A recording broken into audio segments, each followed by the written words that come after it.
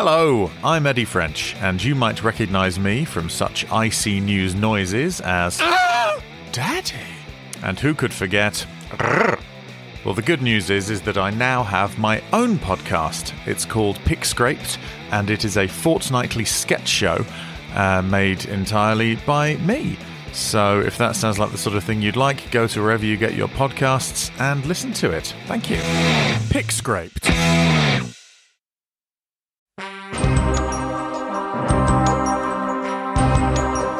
You're listening to IC News, the only network bringing you the stories from across the multiverse.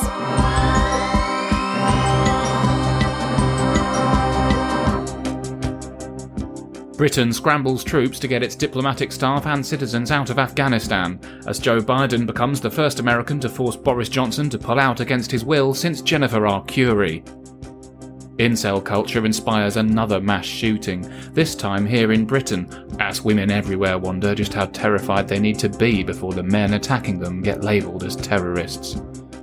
The NHS waiting list in England hits a record high of nearly 5.5 million patients, as Sajid Javid really tests the great British love of polite queuing. And finally, July becomes the hottest month ever recorded. So hot, in fact, that poor, horny August has been dripping wet ever since watching it leave.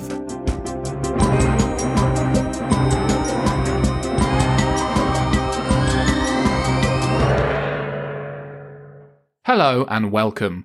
I'm Sam Gore, and you're listening to another episode of IC News. Sit yourself down, fasten your seatbelt, and hold on to your lunch as we rev the engines of news and then spin obnoxious donuts in the car park of the mainstream media. We'll be bringing you the week's biggest stories from across the multiverse, provided, of course, that a satire podcast is capable of making them at least a bit funny. That's obviously not the case for the horrendous scenes that unfolded in Plymouth this week, and our thoughts are with all of those affected by Britain's worst mass shooting incident in over a decade. The start of this week brought with it the release of the much-anticipated report on the health of our planet from the Intergovernmental Panel on Climate Change. I say much-anticipated, that's probably a little misleading given that just about everyone knew that its findings were going to be fucking horrifying. It was much anticipated in the same way that a nervous industrialist anticipates a package from the Unabomber. The report brought with it some dire warnings of the need for urgent action to reduce our global emissions, but here at the network we're committed to impartiality, and as anyone who watches the news knows, impartiality means balancing out thoroughly researched scientific data with the passionate ignorance of self-aggrandising quacks. Nobody in the British newsphere does passionate ignorance better than GB News at the moment, and we've successfully lured over one of their most viral correspondents with the promise of a couple of hundred actual listeners. Oh, and by viral, I don't mean he's racked up thousands of views on YouTube. I mean literally viral. He refused to wash his hands when he entered the studio and just mumbled something about freedom. Here to argue against the IPCC's predictions of planetary doom, it's that bloke you vaguely remember from that documentary about rocks or whatever. Freedom. For me, it is all and only about freedom. For me, without freedom, there is no point in anything.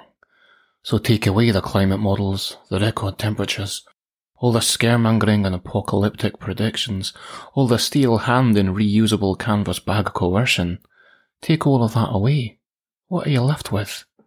My ego, some dewy-eyed blitz spirit nostalgia wank that horrendously recasts the intentions of an actually community-minded generation, and enough self-satisfied hyperbole to appeal to the selfish whims of hysterical fucking morons.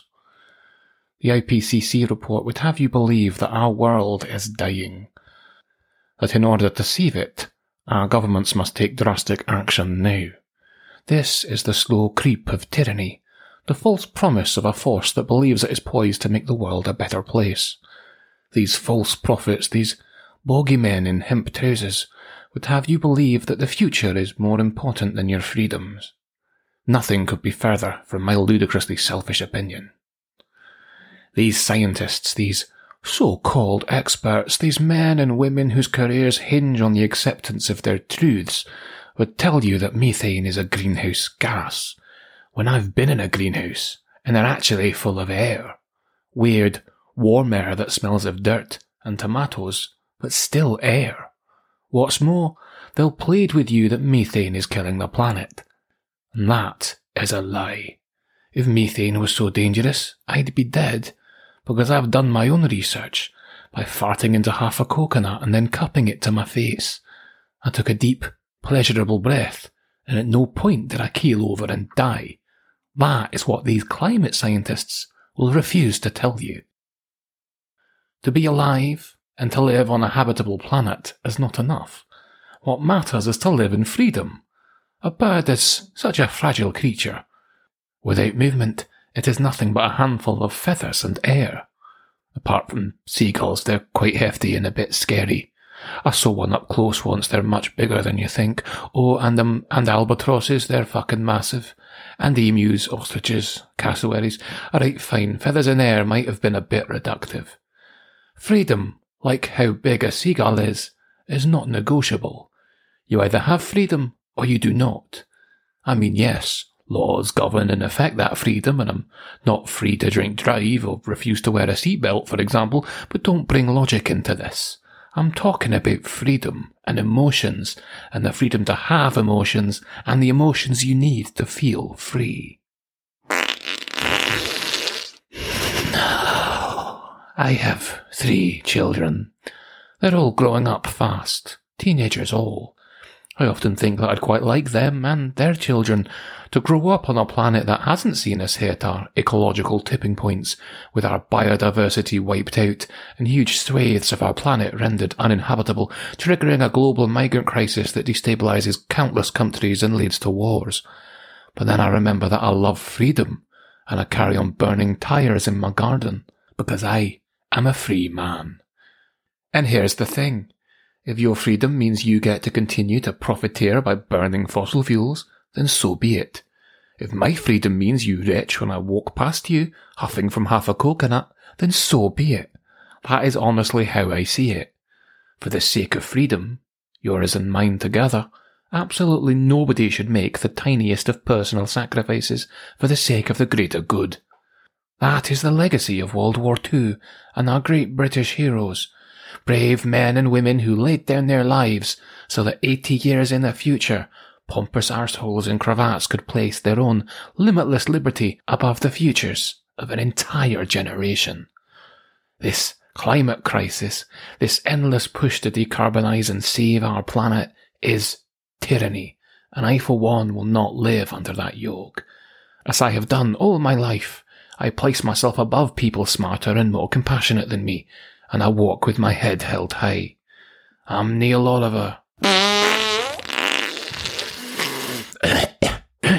Reporting for IC News. While the nation's kids may have an ecologically ravaged planet to look forward to inhabiting, at least they'll be able to fight to the death over a tin of rusty condensation water in the great desert of the future, safe in the knowledge that they do so with a cracking set of exam results. In a year that saw many exams once again cancelled due to the pandemic, replaced instead with a system of teacher assessments, A-level and GCSE results this week reached record levels of attainment.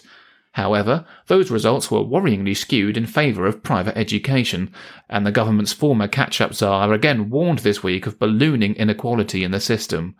Alison June Smith has the keys to the Dimensional Gate this week, and she's been looking for some helpful words of advice to reassure Britain's students. Results Day. It's a nerve-wracking time for any student.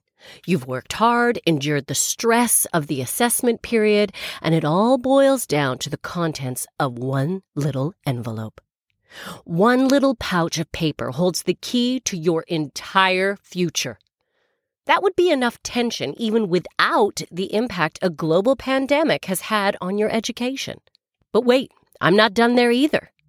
It's Results Day. There's a pandemic raging, and the man in charge of overseeing your school's response to it is Gavin Williamson. Can you spell anxiety, kids? Well, you better fucking learn. And while you're at it, learn how to say it in Latin as well. That's a life skill you're really going to need in order to succeed in today's labor market. If you've been following the news this week, you might have been a little surprised by some of the headlines. The conversation isn't so much about the performance of our young people, but about how these results are inflated or somehow undeserved. Personally, I think it's pretty incredible that the nation's kids have achieved such brilliant things even after another year of fundamentally useless leadership from the Department of Education. In another year of total uncertainties, the only thing our kids have been able to rely on is the uselessness of the man in charge. That suggestion isn't right against left, Labour versus Tory anymore either. The idea that Gavin Williamson is a clueless maniac with no idea what the fuck he's doing ceased to be a political issue months ago. It's really now more of a universal truth, written in stone, peer-reviewed and confirmed by the laws of maths and physics.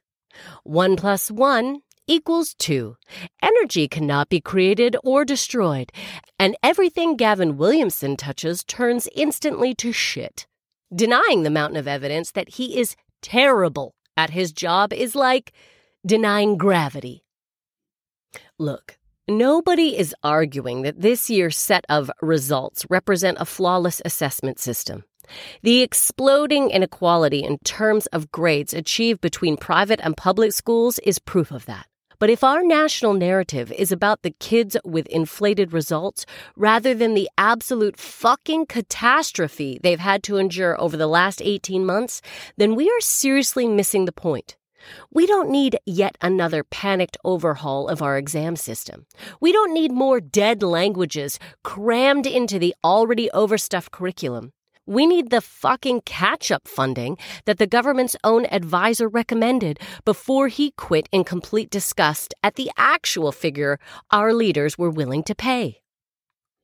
The systematic disadvantages that our poorest children face in education have only been made worse by the pandemic. Fixing those problems and the growing gulf between state and private education is going to take investment, cold hard cash, and a competent, capable education secretary who genuinely recognizes and understands the hard work that needs to be done. That's why I've come here, to Earth Delta Echo Humble Brag 32. If you've read any comment section online this week, you'll know that every fucker and his dog has had an opinion about these exam results. The thinking in this reality is that surely, somewhere in all that public opinion, there's enough wisdom to steer our young people out of the crisis of this pandemic, which is why they've developed this machine. Hello, Alison. It's a pleasure to meet you. This is the Have Your Say-atron. It's a powerful supercomputer into which every comment section in the internet gets fed. Then the algorithm takes over to distill them into genuine, accurate, helpful life advice. That's correct. I am the purest, most concentrated form of British online opinion. So you can bet your sweet behind that this guy knows exactly what to say to Britain's kids. That's right. Don't worry too much about your results, children. All that matters is that you work hard. Hard work beats talented and lazy every time. I left school with just 2 GCSEs, and now I own a house in the country and drive an Aston Martin, and my wife is double-jointed with symmetrical features and double D breasts. Okay, these aren't really words of encouragement. They're just boasts about your life. What your teachers won't tell you is that I own a 5-bed townhouse in Milton Keynes, and my wife is a Porsche 911 with leather breasts and no mortgage at the age of 42. None of this is actual advice. Was everybody online this week just bragging? I failed my A-levels, and I still have a double-glazed beach house in Cornwall, and drive a Bugatti Veyron, and my wife is a Taiwanese houseboat. Oh my fucking God, enough! This isn't about you! I did not get anything above a C, but I live in an imported Dodge Challenger and work in a bank, earning 70,000 wives a year. You, too, can live life like me if you just work hard, and are born in an era with actual affordable housing, like the 50s or 60s. Jesus, does this thing have no off switch? You just need to pull yourself up by your bootstraps. I am a pornography lawyer, earning 1 million Bentleys per calendar year. Christ, it really is like a boomer online. I'm Allison June Smith, reporting for IC News. I am a self-made success bison, and my wife is a shiny level 99 Charizard. It's not just the nation's students that are currently feeling nervous for their futures. One member of the royal family found themselves a little hot but remarkably sweatless under the collar this week as well. Virginia Roberts Giuffre, one of the victims of billionaire paedophile Jeffrey Epstein, has long alleged that her victimization at the hands of Epstein and his girlfriend led to her being sexually abused on 3 occasions by his friend Prince Andrew. This week she launched a civil suit against him in the US, calling it the only avenue she had left to hold the prince accountable for his actions. Joining us in the studio today to discuss the latest developments in this long-running scandal, it's our royal correspondent Sebastian Forlock. And a pleasure it is to be joining you, Sam. Although I do wish it were under happier circumstances. This is a sombre day for our beloved royal family, but our great nation is one founded on the principles of decency and accountability. This shameful embarrassment, this vile stain on the name of the monarchy must be scrubbed out with real vigour. The gravity of the situation demands nothing less. I consider the professional scrutiny with which such a crisis must be met to be my most solemn duty. My ire will be fair and just. May this discussion form the scalpel required to excise the cancer of this scandal. That's refreshing, actually. I'm used to you being a bit more, cloying when it comes to the royals. Please, I treat our revered monarchy with the respect they deserve, but this blight has been festering for months now. There can be no complacency in addressing it. The sword of justice must swing for all men equally, or be rendered a blunt and meaningless blade indeed. All right, Sebastian, calm down. This isn't the Royal Shakespeare Company. We just need to address the facts of this case, and I suspect our listeners will want to know what could potentially happen next in this saga. What comes next is as clear as day, Sam. Further humiliation and disgrace for our beloved Queen, and more weaseling, mealy-mouthed ducking of accountability from her most shameful progeny. Well, no more, I say. The truth will have its day.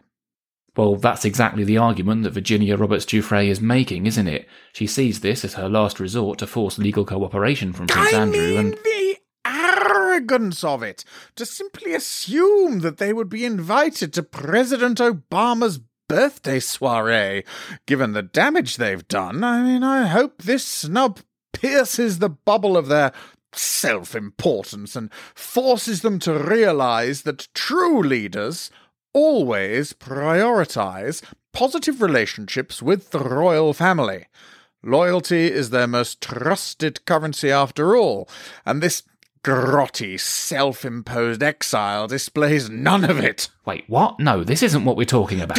And as for Meghan Markle's estranged half-brother's comments before he goes to the Australian version of Big Brother, what a source of such unquestionable integrity! He called her shallow. Who could deny that rings true, Sam? The shame of such an allegation coming from such a reputable source. Who has more credibility when casting aspersions on a woman's character, Who could know her better than a man she hasn't spoken to for a decade, cashing in on her name to boost his profile? No, we are not doing this. I am not going to allow the seriousness of this story to get hijacked by meaningless nonsense about Harry and Meghan. He warned the Duke of Sussex that his wife would ruin him, Sam. What scathing insight! Those who dismiss Thomas Markle as an embarrassing, profiteering parasite do so at their peril. This evil in our midst could bring down the royal family as we know it. Jesus Christ, Sebastian, we are talking about Prince Andrew, a man accused of sexually assaulting a child victim of human trafficking, hiding behind the shield of royal privilege. I know what you're doing, and I couldn't give less of a shit about any of it. And as for Archwell, their production company, what even is that? Please, the floundering, desperate talent grab to salvage their televisual endeavours is an embarrassment. What will it mean, Sam? Yet more gristle for this mill of lies. A TV company hiring staff is not the story here, Sebastian, and you and the Daily Express fucking well know it. Think our queen, kept awake at night, now alone in her marital bed, besieged by the never-ending controversies generated by the selfishness and publicity-seeking antics of her once-beloved grandchild. Is there no end to the ignominies she must suffer? This is just ridiculous. Have you really got nothing to say about any of this? About Prince Andrew's run to Balmoral to hide from the public scrutiny of it all? For Christ's sake, Sebastian, there is a photo. What possible excuse, and I mean a genuine one, not the utter horseshit Andrew himself has tried to come up with, could there possibly be for a man of his age to be pictured with a 17-year-old girl in the flat of a confirmed paedophile and his accused girlfriend? Can't hear you. Rule Britannia, Britannia rules the waves. Britons never, never, never shall be slaves. If you're against slavery, Sebastian, you should be equally up in arms about the privileged elite being complicit in the sex trafficking of children. God dressed, saved all in green. Long live our noble queen. God save. And what about Andrew's decision to again stay with Epstein even after his conviction for child sexual assault? Send her victorious, happy and glorious, long to reign over us. God save our Queen.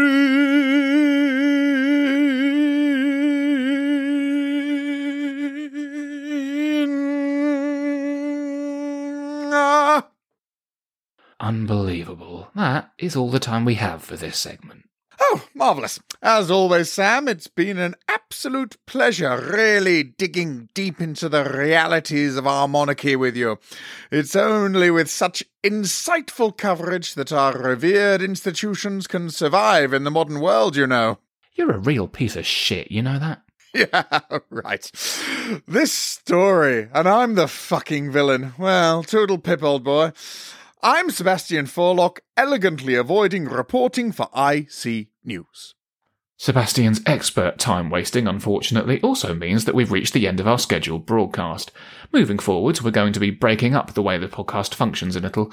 From now on, we won't be taking the longer season breaks, and we'll instead simply do 4 weeks of new episodes and then a week off with the compilation of that month's best bits. So we'll see you at 8 AM next Sunday for the first of those, before returning properly on August 28th.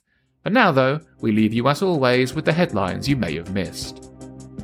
A deputy council leader responsible for the exploding cost of the Marble Arch Mound in London has resigned, as it turns out that he has in fact chosen a hill for his career to die on. COVID protesters stormed the old headquarters of the BBC and soon realised the broadcaster hasn't held a presence there for years, which is surprising given that they're usually so good at doing their own research. Amazon moves production of its Lord of the Rings series from New Zealand to the UK for Season 2, citing budgetary reasons.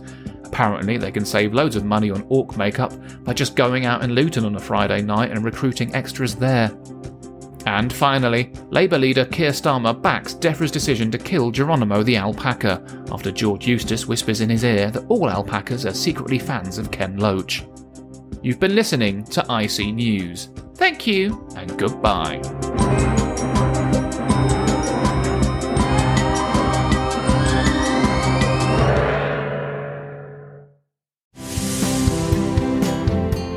Hello again.